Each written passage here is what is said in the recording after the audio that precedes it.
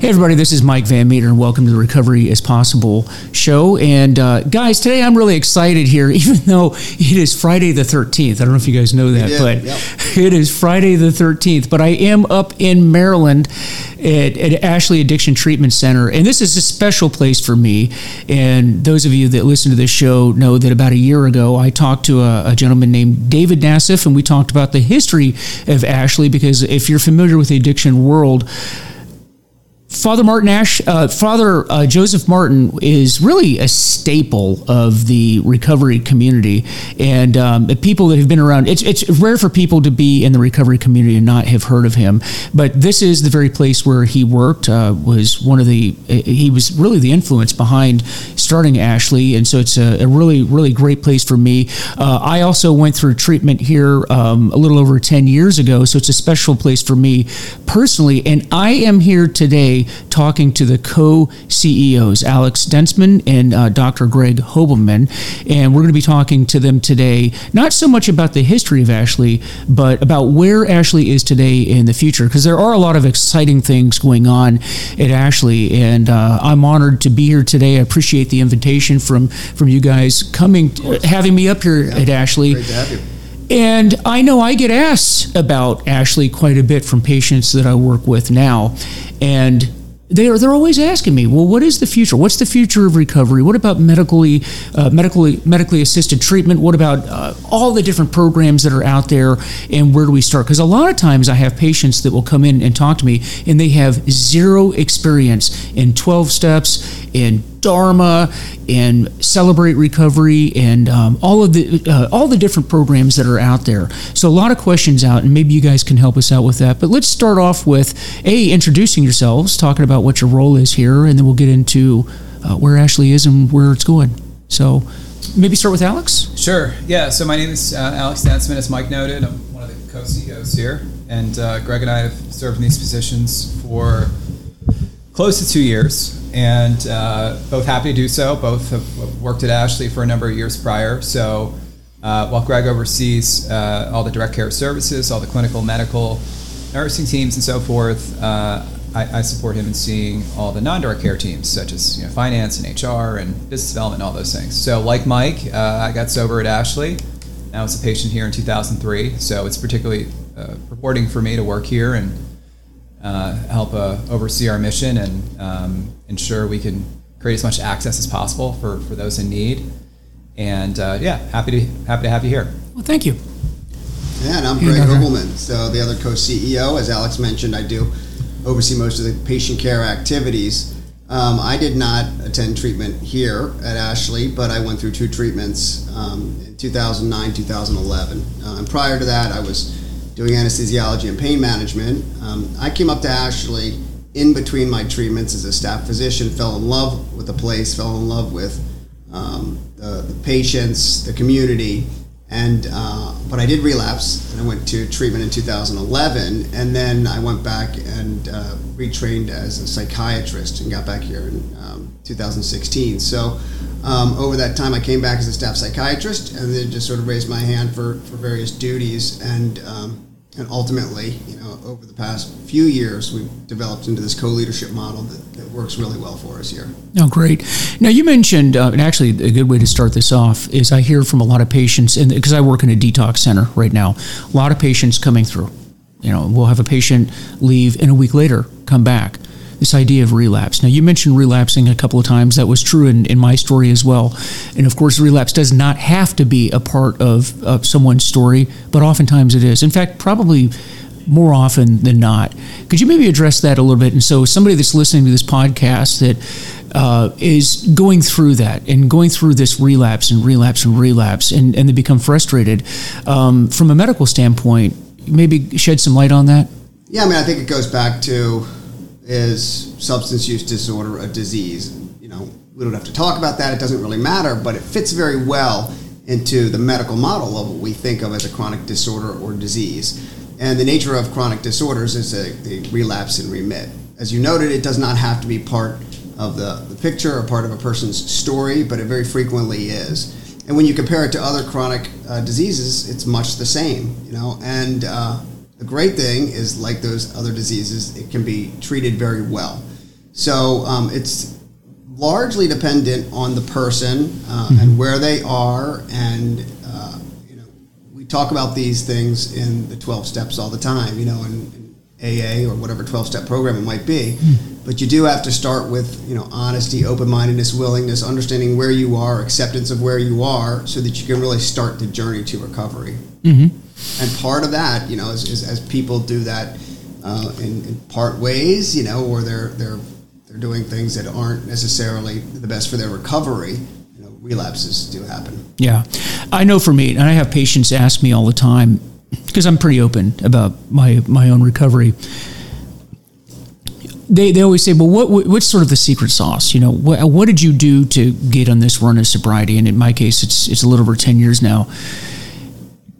You touched on it. I think that part of it, well, not part of it, all of it is that willingness and that honesty, that willingness to be able to take direction from those that have traveled this path and have gotten well. Because after all, addiction is a disease of the mind and the body. There's that genetic pre-uploading. There's psychological aspects to it. There's a lot of different factors to it. And it's the disease that you have that tells you that you don't have the disease. So we have to attack it from the medical the physiological portion, but then also from the psychological portion. And oftentimes, and I hear this, and I know here at Ashley, when I interned here, I would hear it from the patients as well. Like, hey, Mike, I hear you saying that, but here's what works for me, or here's what I prefer to do. And there's that fine line, and I'll get, your opinions on this, that fine line between, having the freedom to make your own decisions, and you should make your own decisions when you come into recovery, but it really is important to listen to those that have been successful, because the people that have been successful in recovery generally do the same things. Recovery is individual, but it really is of people doing the same things and having that openness and that willingness to follow the successful path, which is not picking up a drug or a drink. And that's the hard part. And I know you guys are doing a lot of work in looking at this, and particularly with medically assisted treatment in the beginning, because that may be helpful to a patient in getting some medical assistance, particularly in that first year. What kinds of things are you guys doing with that? And what sort of success rates are you seeing? Well, I'll tell you, the first thing is even how we conceptualize it, we call it medication-assisted treatment. And we actually use the term medication-supported recovery, because ultimately what we're looking for is someone to get into that place of recovery. And as you noted, there are certain essentials that are needed for someone to get to that place. They're not necessarily sufficient, but they are essential. That is that honesty, open-mindedness, acceptance, willingness piece. But we want to look at each individual, and we want to treat them according to where they are and what their needs are. Medication is inherent to treatment of a disorder, so we don't think it's assisting treatment. We think it's just inherently part of it. So when we look at medications, we say we want to have everything available that we might be able to use in any particular case. So we want to have all the tools to treat patients. And over the past 5 years, we've really gotten there. We have all of that. Our ability to treat patients with sort of gold standard care, with anything that we possibly can, we're able to do it now, which is great. Yeah, and along with that is aftercare, right? And here at Ashley, you have a lot of opportunities for aftercare too, don't you? Yeah. When it comes to intensive outpatient, sober living houses. Yeah, so I think part of our mission these past 5-6 years in growing access and reaching a bigger audience, because we know the prevalence of substance use disorders has only grown in recent years. So part of how we've had to evolve is grow our continuum. So for a long time, we'll be 40 years old next Tuesday. So at the timing of when this is being recorded. So in mid-January, we'll be 40 years old. So for 32 of those years, Ashley sort of existed as a traditional inpatient program. And we offered, family services and a prevention program for kids and a variety of things, but generally we existed one way. We understood the importance about 6 years ago of opening outpatient locations, so we're really fortunate to have 2 outpatient clinics, one about 20 miles north, one about 20 miles south, and they're more community facing, and they accept medical assistance, and we're really proud of that because we can reach more people. So there are people who otherwise could not access care here, not just for financial reasons, just because residential treatment is just can be sort of disruptive. We understand the value in it, but not everyone's in a position where they can go to treatment for 28, 30, 35 days. So it allows us to treat more patients. The other thing we've done in recent years is add extended care programming to our continuum, meaning if a person is in our care or if they do primary treatment elsewhere, they can get anywhere from 2 to 3 months of additional treatment, which we see to be really important and useful for some people who require more time in a residential setting. So happy about all those things. Yeah, I mean, we really want to have that full continuum because we want to keep people engaged. One of the few things we know for sure is that continued engagement improves outcomes, and we want to have the ability to do that within our system and really keep them close to Ashley, keep them engaged in our programming, and if not here, keep them engaged, in other programs, and ultimately, in whatever is beneficial to their recovery, such as mutual self-help groups, so that those patients' outcomes can improve. Right. With COVID, we've seen the advent of online meetings as well. In your IOP programs, is it both in person and online? It is, yeah. So credit to our IOP staff, Janet Goulia in particular, who, when COVID started, we didn't know the duration, or we're still obviously living in it, but they stood up a telehealth system rather quickly, I think in the course of just a couple of weeks, so we were able to move the patients in our care at that time to telehealth. That poses, some advantages for some and challenges for others, so it's sort of a mixed bag, and we're, I think, all really interested to see what role telehealth will play moving forward. We plan to keep it and continue to offer it because it's proven useful to some. And currently, we offer a hybrid. So we have some services which are live and in person, and that's great. And we have some services that remain virtual. It's great for those people who can experience us that way. And then also we have 12-step support group meetings for alumni, and they're incredibly well attended. So even after 2+ years, it's one of the most sort of successful endeavors we've experienced the past number of years during COVID.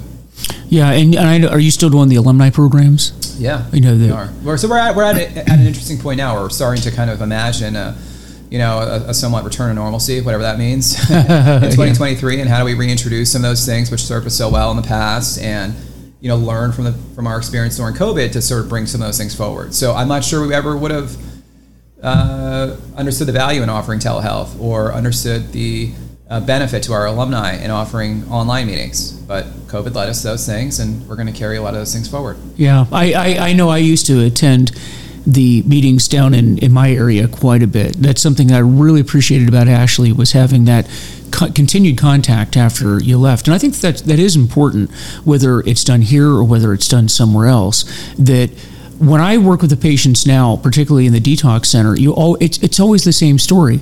I was going to meetings, I was in a community, whatever that community may be, I was doing that, and then I stopped. And then I relapsed. Right. Addiction is isolation, recovery is community, and there is just Ashley, I know in this area, particularly in the East Coast, when you walk into a recovery room and you mention Ashley, everybody knows. Right. Everybody in the recovery world has heard of Ashley.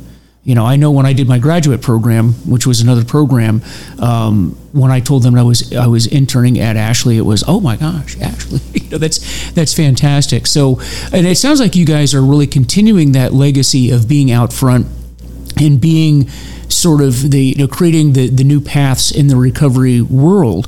And if you could, there are a lot of not just technology, but even concepts that are new from the time I was here. Could you maybe discuss some of those? Well, I think if you go back to 10 years ago, this was, as Alex was describing, a 28-day abstinence-based program, and it was sort of a one size fits all. And then we did have continuing care and tried to hook people up with resources afterwards, but we're looking to do that in a much better way. And over the past 10 years, there's been a tremendous amount of change. We've learned a lot. there's really no silver lining to the opioid epidemic, but it has brought some increased awareness into substance use disorders and into the true individual and societal burden of it. But we have looked at what are the evidence-based modalities that we know are effective in treatment, and we want to have those here. So we did bring buprenorphine, which is agonist treatment for opioid use disorder, and we brought that to our campus for those who have been struggling and are appropriate, and it's where it's indicated. We will start people on maintenance of that medication. We are able to treat patients on methadone here now. We work with their opioid treatment program outside, but they come here for treatment. We will continue their methadone while they're getting the psychosocial support and treatment that they need to overcome whatever other addictions are in their lives. So we have really opened our mind up to any means that has been shown to be effective. And I will say, as we were talking before we jumped on this, that the 12-step and mutual self-help programs are incredibly effective. Yep. And there's been more and more research coming out recently. Dr. John Kelly has done a lot of that research to show the effectiveness of 12-step groups. And it's really important. And it goes back to creating that sense of community and providing enriched environments for people and connections for people, because we know that that's quite effective in long-term recovery. I mean, part of how we look at this too, we think Ashley's sort of the best of both worlds, right? So we have this time-tested approach. We've got an almost 40-year legacy at this point. So we've operated well and ethically for all these years. But we're also kind of leaning into this opportunity to sort of reimagine, what treatment can look like. So how do we take those best elements, bring those forward? It's like COVID. There's so many kind of parallels when we talk about COVID, our overall strategic plan. What can we bring forward, and how can we evolve and adapt? So we're at a point now, medication and the use of it, this is no longer controversial. Alternative sort of forms of treatment like outpatient and extended care, that's not unusual now. Like all these things are just very standard, So this is kind of I think a fortunate time for us to be in these roles as leaders, because we have access to such a great deal. But the other flip side of that is we're leaning into this being a real cutting edge addiction medicine provider, and whether that's the research, which I'm sure you'll ask Greg to speak to in a moment, but there's opportunities for us to really just deepen what we do and how we do it. I'm glad to hear that, because I know it's interesting. When I went through my graduate program to do this work, I talked about a lot of things, studied a lot of things. The one thing that we did not spend a lot of time talking about was how can we take the existing models for recovery, and maybe you can address this as we get into that subject, and that is looking at the long term, like the number of people, percentage of people that get into long-term recovery, right? And that's sort of like in our world, the addiction world, that's kind of like the finding the cure to cancer, so to speak. The person that can unravel that will get the Nobel Peace Prize. If you can, what is it that we can do to get you abstinent and get you into long-term recovery, right? But the one thing that was not talked about a whole lot in my graduate program, and it surprised me, was, are our current models effective? And if not, and I think we could argue that they are not, by and large, nationwide, worldwide actually, why? Let's take a harder look at these programs, and let's devote the time to improve the outcomes. It sounds like you guys are doing that. And so tell me if I'm missing the mark on that. The success rates, and then what you are, and I don't mean here at Ashley, I just mean worldwide, and then talk about the research and where are we going with that to improve it. There's a lot there, Mike. That's a big question. It's a big question. Yeah. There's a lot to it, but you kind of think of substance use disorder and the field of treatment of substance use disorder.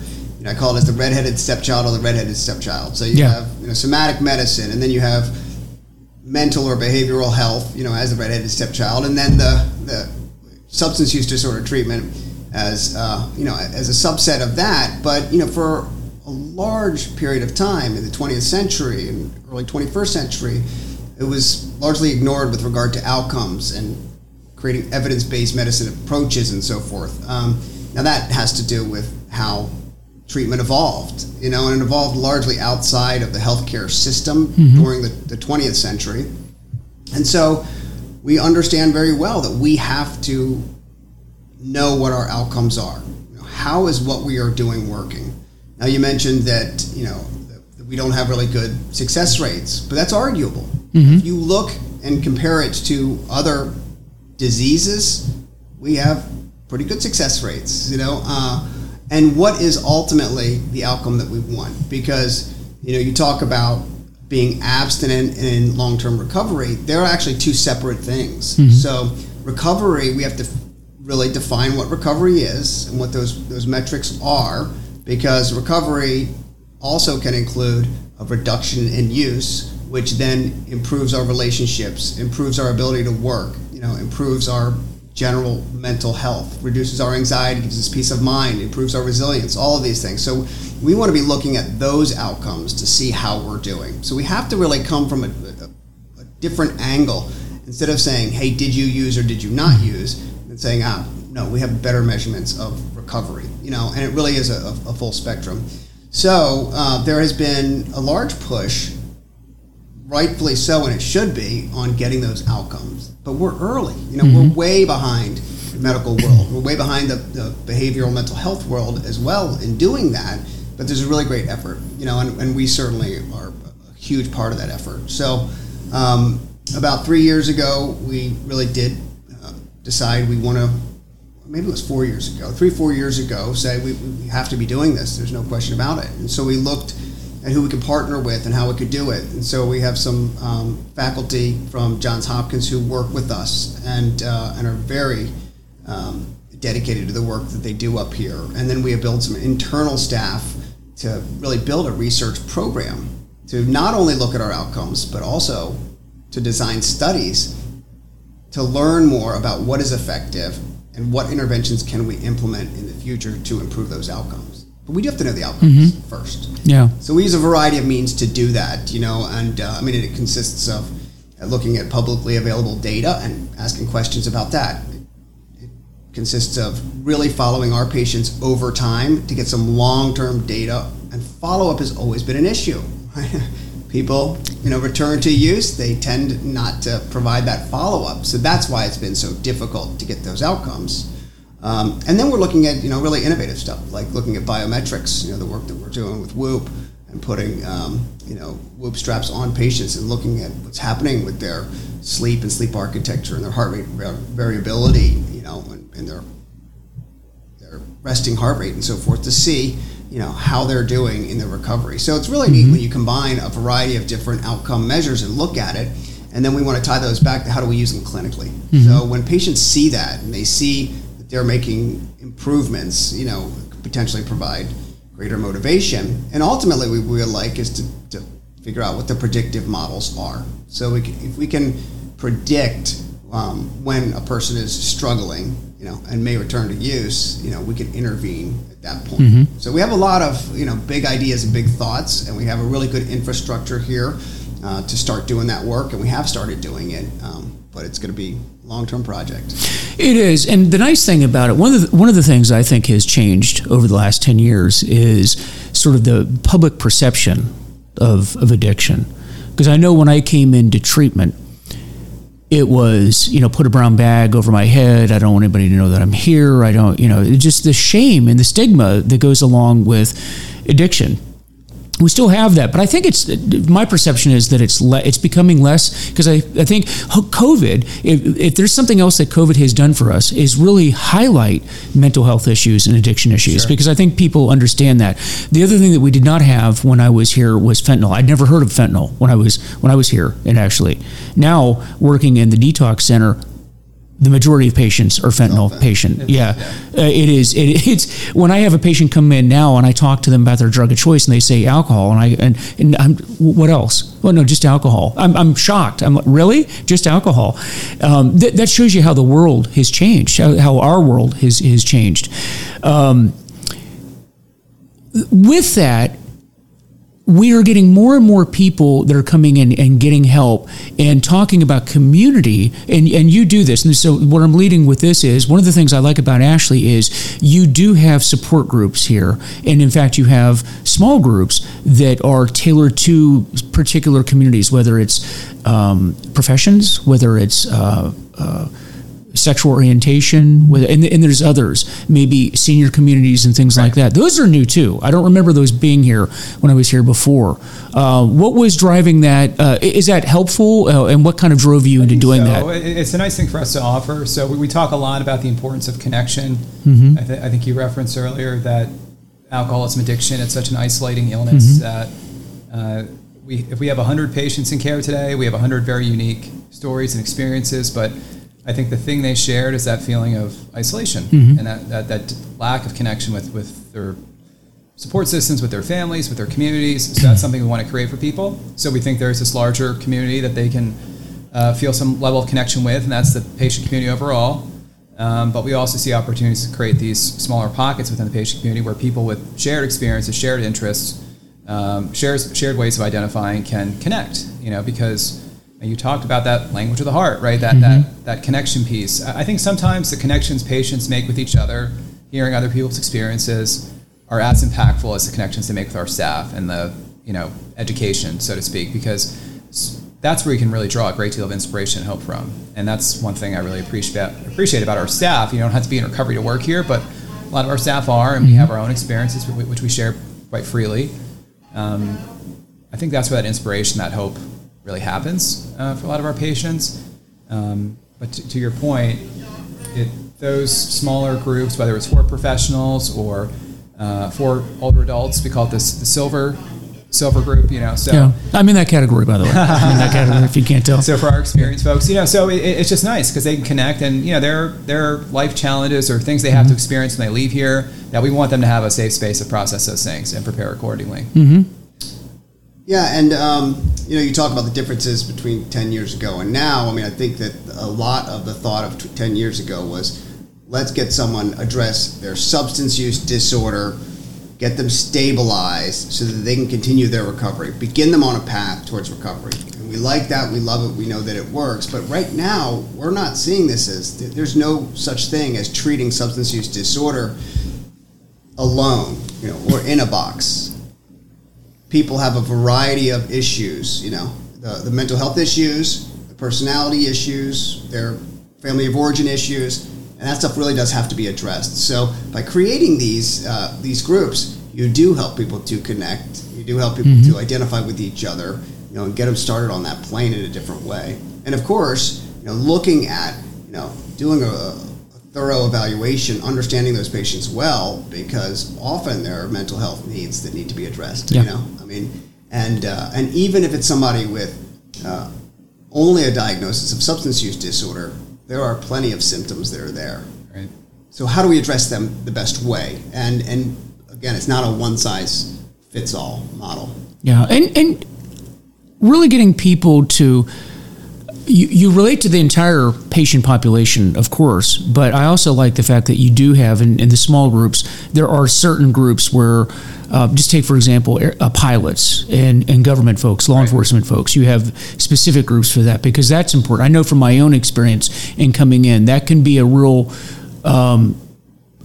addiction can be isolating, but then if you're somebody that came from my profession, that can be even more isolating. And that was certainly not a group that existed when I was here. And I absolutely see the value of it. And so I really like that. I mean, over the years, we've worked really closely with a number of airlines and the FAA. And so the airline industry, we feel honored. They put a lot of trust in us. And obviously a lot of people's, safety and, personal well-being depends on these pilots being sober and supported and in good recovery. So we've worked with them quite a lot over the past few years, but it's always been part of what we've done. And I think it just gives us some insight as to, what these guys and gals need post-treatment. And they are very fortunate because the support they get from airlines, from their peer pilots, the monitoring, the accountability that creates. I mean, talk about success rates. I mean, if the world could replicate sort of what the airline industry does, or what physicians and other healthcare providers do, it's pretty inspiring to see the success rates among those groups. Yeah, I noticed that when I was here, because when I interned, that was one of the semesters I worked with that particular population, and it really was that it appeared to me, and you correct me if I'm wrong, it seemed like they had the highest success rate. I think there's reasons behind that. They're strictly monitored for 2 years after they leave. Plenty of skin in the game too. A lot of support. Their livelihoods depend on this, and but it's interesting. They have a group, but it's not an exclusive group to where they don't have ample interaction with the rest of the patient community. Sure. So it's not as if we're trying to sort of feed in this idea that certain people are special and deserve some certain type of treatment. Whether it's pilots or whomever, they might have 2 hours of programming in a given day, which is specific to them. But the rest of the day is spent in the community, with a larger patient population. And, candidly, I think that's what most people will experience when they leave here if they adopt a lot of the things that we recommend. They're going to need to embrace that sort of connection with, with a diverse group. Absolutely. And you do need that. And I know I work with a lot of in my field, law enforcement and military, and when I work with people in 12-step, my own personal 12-step groups, and I'll have, police officers in particular will come up and say, hey, I just want to go to a police meeting. That's all I want to do. I'm going to work with you. I only want to, and in the beginning, in order to get them into the program, that's a good way to get them in. But then I try to work them out of that, because recovery is not about you and your particular population. Recovery is about you and everyone else, and being able to relate to everyone else, because this is not an us and them endeavor. This is you're interacting with the community. And oftentimes too, if you spend too much time with people that come from a particular community, you tend to talk about that. Like a lot of police specific meetings, it will tend to turn into shop talk as opposed to recovery talk. And I try to get them out of that, because when we come together and we talk, it is about recovery and getting well and dealing with it. Because after all, you're not going to be a police officer your entire life, or an airline pilot, or in the military your entire life. You that's going to end at some point, whether you make it end or because there's a certain age that you will have to leave. Now, what are you going to do from there? Does your recovery program end? It's a good place to start, but you have to. It's people have a variety of identities, and their occupation could be an identity. So I think the huge value for me, when I went down I got treatment down in Talbot in Atlanta, and there were a lot of physicians down there, and the first thing was, I'm not the only one. I felt like, wow, because I did feel like that. I felt like I'm the only one. I did too, yeah. I felt completely isolated, alone, and that absolutely fed into my need, desire, whatever you call it, to use, And so the problem actually only got worse in that setting. So the initial value is, wow, I've got, people that just right away I can identify with that are doing well. The other thing is that there are certain needs, for particular groups. So, if you're talking about law enforcement, they go and see things that most people don't. So how are they dealing with that? There's value there. And I love how you said it. Ultimately we want to introduce them to the world of recovery. And, when you're sitting in an Alcoholics Anonymous meeting, it's the ultimate equalizer. Everybody is there dealing with one particular issue, being vulnerable, and you really do start to. It's not a stop drinking program; it's a start living program, and you learn how to really live life. And the benefits of it are just tremendous, because it's a decrease in anxiety. It's an increase in joy and happiness. It's an ability to relate to folks in a much better way, to improve relationships. It goes on and on, the dividends that we get from recovery. Yeah, and I think particularly over the last couple of years, I know the police officers I'm working with the whole defund the police movement, and really just sort of the cultural aspects of what has happened over the last couple of years. It's put police officers into a space where they feel like they're under attack from every direction. And so when they come into treatment, again, they already feel like they're isolated. They feel like they're the only one. They're not. You and I know that, but they think that. Sure. And I think that it's okay. That's that safe space where I can talk about what I'm going through, because it is unique. I often tell people, because of my background, not only am I a retired FBI agent, but I was a street police officer. We saw in one day, things that would put most people in therapy for the rest of their life. Right. In one day. Right. In one day, but you're doing this for year after year after year, and it really does jade you sort of your mental outlook.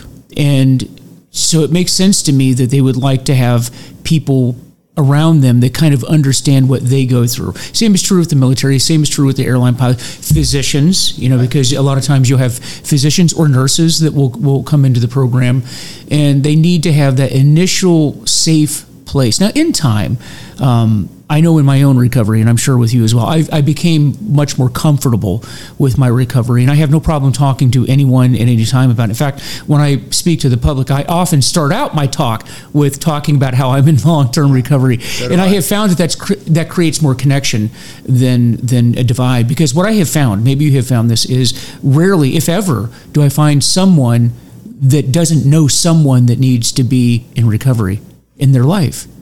And there's so many people out there that need to hear the message that you and I are talking about. Absolutely. I'm the same way. I think that there's tremendous power in vulnerability, and it allows us to connect, and that creates really good feelings, which promotes our recovery. So, I tend to very much be, open about this and inviting, of folks to know about what's happening with me. And over time in my recovery, what I experienced is that, at first there's this deep-seated shame, that feels terrible. And over time in good recovery, the pride in my recovery way supersedes the shame that I felt, And I think that what we're doing with regard to our recovery, we have to begin by reducing that shame, because if that shame persists, it's really, really hard to get into a life of good recovery. Yeah, and it is something to be proud of, because I've done a lot of difficult things in my life. You, being a doctor, certainly have done very difficult things in your life, but getting into recovery, successful recovery, probably ranks up there. Yeah.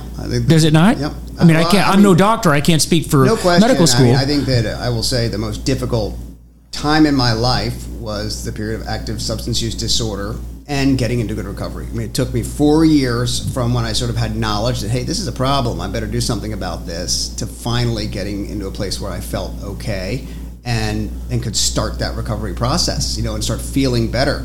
No question, it's the most difficult thing that I've done, but it's also paid more dividends than anything that I've ever done. Yeah. And I think what am I most proud of? It's the fact that I was able to achieve good recovery, and I'm continuing to live this life, which is also about, I have a value system. I'm living by that value system to the best of my ability. I understand that I'm human. I make mistakes. I can be vulnerable about those things, and ultimately, I can try to be, of service to others through taking care of myself first and foremost. I'm able to be available, for my wife, for my kids, for other family members, for patients, for friends. It's been a really, really wonderful journey. Yeah. You said something earlier that I actually said to another patient recently that I think is very important to understand, that recovery and 12 steps in general, and even I guess you could talk about the program here. Recovery is not necessarily about stopping drinking and drugging. It's about not starting drinking and drugging.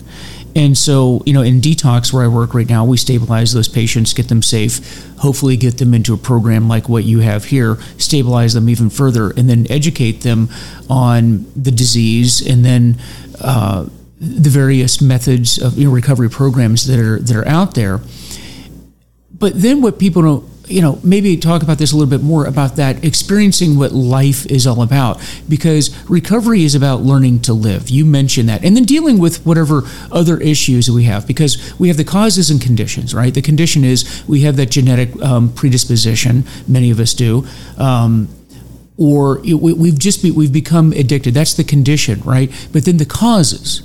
For example, if you have a period of recovery, you and I, if we were to walk out of here today and go out and start drinking or drugging, after a decade, there was something that happened. And it wasn't because I had alcohol in my system and that created that obsession to drink. Once we put it into our bodies, it takes over. The disease takes over. It's not there after 10 years, at least not physiologically. If I walk out of here, there's something that will upset me. There's something that will disrupt my psyche that will cause me to want to go and escape, which is ultimately what addiction is, wanting to escape from being present, right?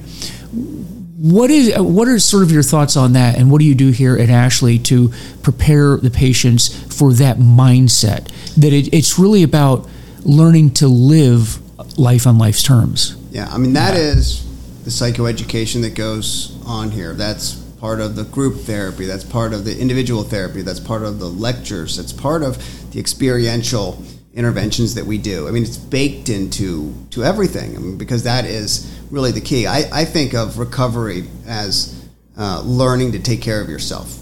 Whatever that means, it's learning to take care of yourself. And the spiritual part of that is that you are doing those things that will ultimately get you to a place of serenity, peace of mind, calmness, ability to make good choices, good decisions. You think about why we drink, why we use drugs, and it usually starts off because someone suggested it to us, because it was a peer pressure piece to it, and we know the later that you start using substances, the less risk you have of developing a substance use disorder. We know there's some sort of genetic susceptibility. Some have more than others. We haven't perfected that yet, but we understand that there's that piece in there. At least that's our current understanding of it. And then we start to drink because we enjoy it. We like it. We like the effects that are brought on. And then over time, you end up drinking because it's relieving symptoms. Whatever symptoms there are. So, the substance, as we talk about all the time, is the substance use is a symptom of something else, and so it really is digging into that something else and finding out what that is, and you don't have to go back and look and say, oh, I drank because of this or I drank because of that.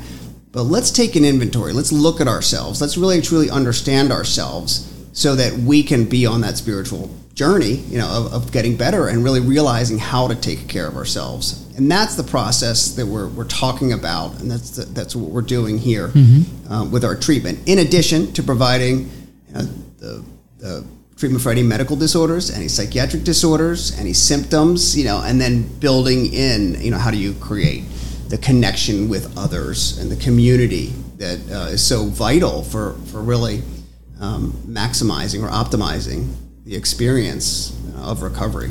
Yeah, and let me ask you this. We talked about fentanyl a little bit, and we've had this explosion. We really have. You've clearly seen an uptick here in this treatment center from fentanyl. Is it more difficult, would you say, because I get asked this quite a bit from my own patients, and that is it harder to get off of something like fentanyl, which is something that's designed in a lab? Is there something about the work that it does in the recesses of the brain that makes that more difficult, or not? How would you compare that to, say, alcohol? Substances do play a role. You look at certain processes in substance use disorder that are across all substances, but you do want to look at individual substances. Really, it's more the category. So, how are opioids different than alcohol, different than benzodiazepines, different than stimulants? And, what is that withdrawal process? What is the post-acute withdrawal? While we're working on the generalities that have nothing to do with the actual substance, that part of recovery. But I think that we have to pay attention to those special populations and consider that when we're treating. So, of course, everything from medications to what we're discussing to how to prepare them for what they're going to experience and so forth. Fentanyl, is it unique from other opioids? Only with regard to its potency. Right. I mean, there are plenty of synthetic opioids out there that have been around there for a long time. Fentanyl is not new. In fact, I would say has been the drug of choice for anesthesiologists for decades. Yeah, it has. There's no doubt. But they're administered by, hopefully, an anesthesiologist. Well, to patients, but anesthesiologists with substance use disorders, fentanyl's the drug of choice. Yes, yeah. So it's been around for a long time. What happened is that, when you look at just the economics of it and the drug trade, something that is prohibited. Now we have increased the substance use disorder, the opioid use disorders, because we increased access to it in the late 90s, early 2000s. We created that access. People are going to take advantage of it. So, I've heard it called the iron law of prohibition from the book Chasing the Scream. It was really well described, which says when you prohibit something, typically that prohibited substance is going to become more potent over time. And the reason is because it's more easily transportable. Right now, what we're dealing with is not just fentanyl. It's all the analogs of fentanyl. Now, you've heard of some of them, whether it's sufentanil or carfentanil, but there are many others that have never been developed for use in human or animals. And those things are being created rapidly, and it's very dangerous. And this is what we're facing in the future. Same thing happened with cannabinoids. Same thing is happening with sedatives like benzodiazepines. The market for these other synthetic substances is vast. It's harder to track. It's harder to truly understand. It's going to be harder to treat because we don't know exactly what we're treating. It's incredibly dangerous. But that's, we're seeing that with fentanyl right now. Yeah, and that's pretty scary, actually, thinking about the other drugs that are out there and it sounds like they could be developed and then abused. Oh, they are. Yeah. I mean, there are, more drugs that we don't know about that have been created, in these various labs, that are analogs of these substances that are being sold, and people don't know what they're buying. They don't know what the exact effects are. They'll have somewhat varying effects. Right. You look at the synthetic cannabinoids, for example, or what were bath salts, which were cathinones, but these things have high potency, have real more significant effects on mental health, more significant effects while intoxicated, and there's a much higher danger level associated with them. Now, are you seeing patients come in here with marijuana, of course, the spread of marijuana and the accepted use of it? Maybe some thoughts on that? Yeah, for sure. So, as we see the access to marijuana increase, we're going to see an increase in cannabis use disorder. That's the nature of increasing access to a substance. And it's one of the things that we just have to consider and understand, as we are proceeding with policy and so forth surrounding it. Now, I do think that a very important distinction is the distinction between legalization, along with decriminalization, and what we're calling medical marijuana right now. And I think as a society, if we decide, hey, we understand the risks of legalizing and we decide to accept that, it's a decision that can be made, and we'll accept what that is. But we should educate people about what's happening with cannabinoids, where we are, the increase in the THC concentration, that's going to have different effects, how it affects the adolescent brain, how it affects the adult brain, all of that. We should really let people know that so that they can make an informed decision about their own use as it becomes legalized. Medical marijuana, unfortunately, was a pathway to getting it legalized, and that has come with a lot of misinformation because what we're seeing is that really very few physicians prescribe marijuana, medical marijuana, because it's not a medicine. Now, there might be medicine in cannabinoids. In fact, there are some FDA-approved cannabinoids for certain conditions, such as cachexia associated, with cancer, and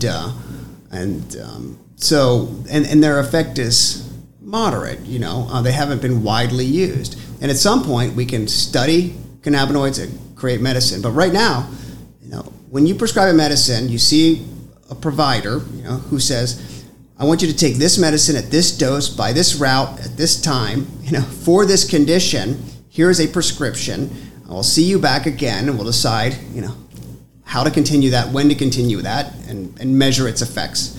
What's happening with medical marijuana is you say, well, here's a card, take it for a variety of indications that haven't been proven. Some of those indications are actually things that cannabis will make worse over time. Indications are decided by states. You don't really know, how they came up with these indications. And by the way, you can take it by any route you want, at any dose you want, at any time you want, for the next year. And when you come back in a year, I'll, give you this card again. So it's not a medicine. It's not, and unfortunately that has been wrapped up and is, reduced, the concern over the negative effects of cannabis. So now we have a feeling, it's legalized, it must be safe. Look, we know alcohol is legal. It is not safe, right? We have to use it as safely as we can, but there are consequences from its use. We have to understand them and decide if we want to do that, and and make the the society as safe as we can if we decide to do that. I think that's been my problem with it is it's been too easy for patients, and I heard it from patients here that were suffering from cannabis use disorder, and the patients where I'm at right now. You often hear them say, well, Mike, this can't be dangerous because I have a prescription for it. I have my medical marijuana card. And I think you are so much more articulate in explaining the issues behind that than I ever was or have been, although you just educated me, and I think I have a better argument with the patients now, because I think that that's a really, really good point. And I've often said, just like you did, and that is that our society, because that largely is a political issue, and I'm not going to get into the political issues, but we made a political decision that these things are going to happen, depending on the state that you're in. Right. Now, it's not true in all areas, but in many areas, right? I think my issue with that, even if the society decides that's the route we're going to go, we're going to legalize marijuana, we're going to do that. I've come in and said, okay, but if you're going to do that, can we at least be honest about it? And follow it up with, yes, this may be true, but we're not even talking about the problems that are associated with it, all the problems that you just described.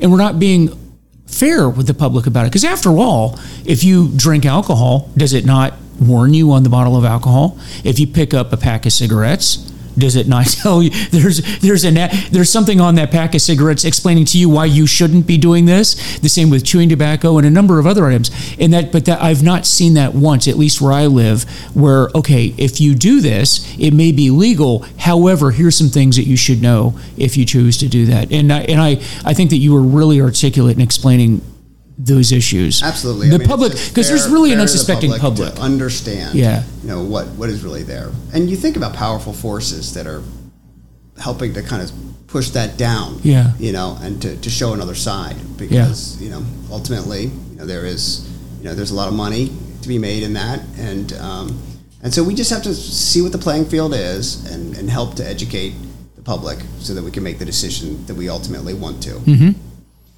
Yeah. Well, guys, if you can take us out, maybe some parting thoughts on recovery or Ashley, the future, just some things that you want to get out to the public. Yeah, I'll start. I think in some ways, just to be totally transparent, we feel as though there's a sort of period of uncertainty just post-COVID as we start to imagine what the substance disorder treatment field will look like, and how Ashley can best show up and obviously serve people and have an impact and fulfill our mission. But it's also a lot of opportunity in that too, where I think we've entered our roles at an important time, and obviously this is a milestone year for us. 40 years is no small feat, but the fact that we're in the strategic planning process and we're considering ways to improve what we do and ensure this is sustainable, and we could be here another 40 years and celebrate Father Martin and May's legacy and help as many people as possible. It's just a fun time to be in these roles. It's not always easy necessarily. We have our challenges just like any leader in this field does, but happy to be here and doing it at an organization like Ashley, and appreciate you giving us the opportunity to share a bit. No, I appreciate it, Greg. I think what I hope to see in the future for Ashley is that we absolutely provide the best care to individuals that we can, but we have a larger public health outlook that will help to inform how treatment can progress and how we can improve outcomes over time. And that's why we are putting our efforts in as we are.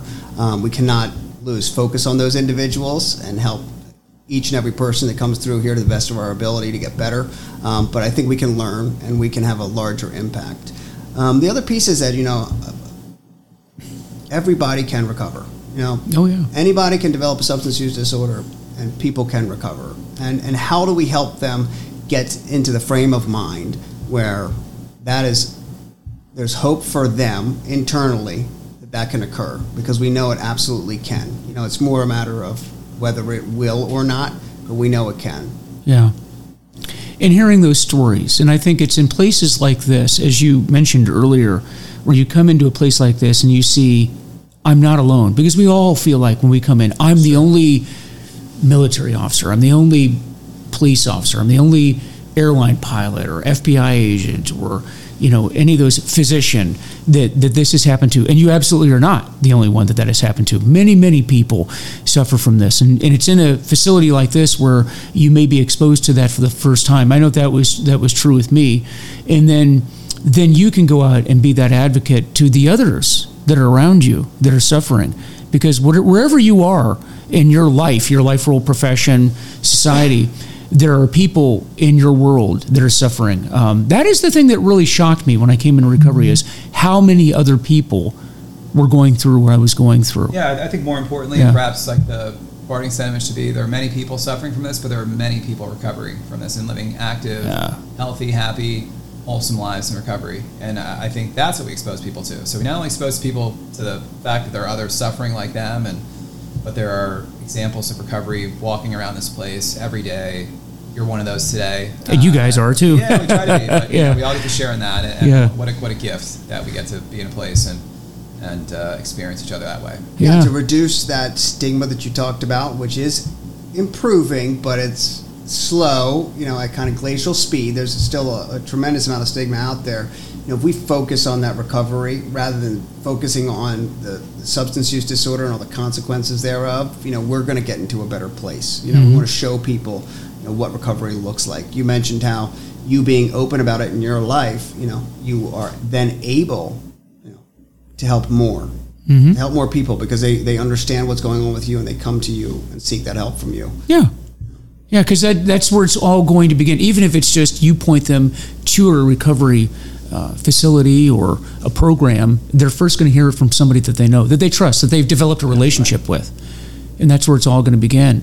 But guys, thank you so much for doing this. I know this was a long time in coming. I was looking forward to it. So are we. And it has been fantastic. And I hope we do some more of these, because this is very, very important information for people that are out there. And I know in this particular podcast, we do a lot of interviews of people who have gotten into recovery successfully, oftentimes after a number of starts and stops, and then they finally get through. And that's what we need to hear. We need to hear those examples. And you guys have really passed on a lot of information, particularly on the scientific side of this. And people need to, have that information so they are convinced that this is the best way to live. And by the way, we're always looking for the easier, softer, gentler way of living life. Hey, folks, if you're struggling with addiction, believe it or not, recovery is the easier, softer, gentler way of living life. I know it is for the three of us. Yeah. Thanks, Mike, for what you do. Thank you, guys. Thank you so much for it. You guys take care. Again, this is Mike Van Meter, Recovery is Possible, up here at Ashley Addiction Treatment Center up in Maryland. And if you want to know more information about Ashley, go ahead and look them up online, and you can find out all the information that you'd like. You guys take care of yourselves, and we'll talk to you soon. Thanks.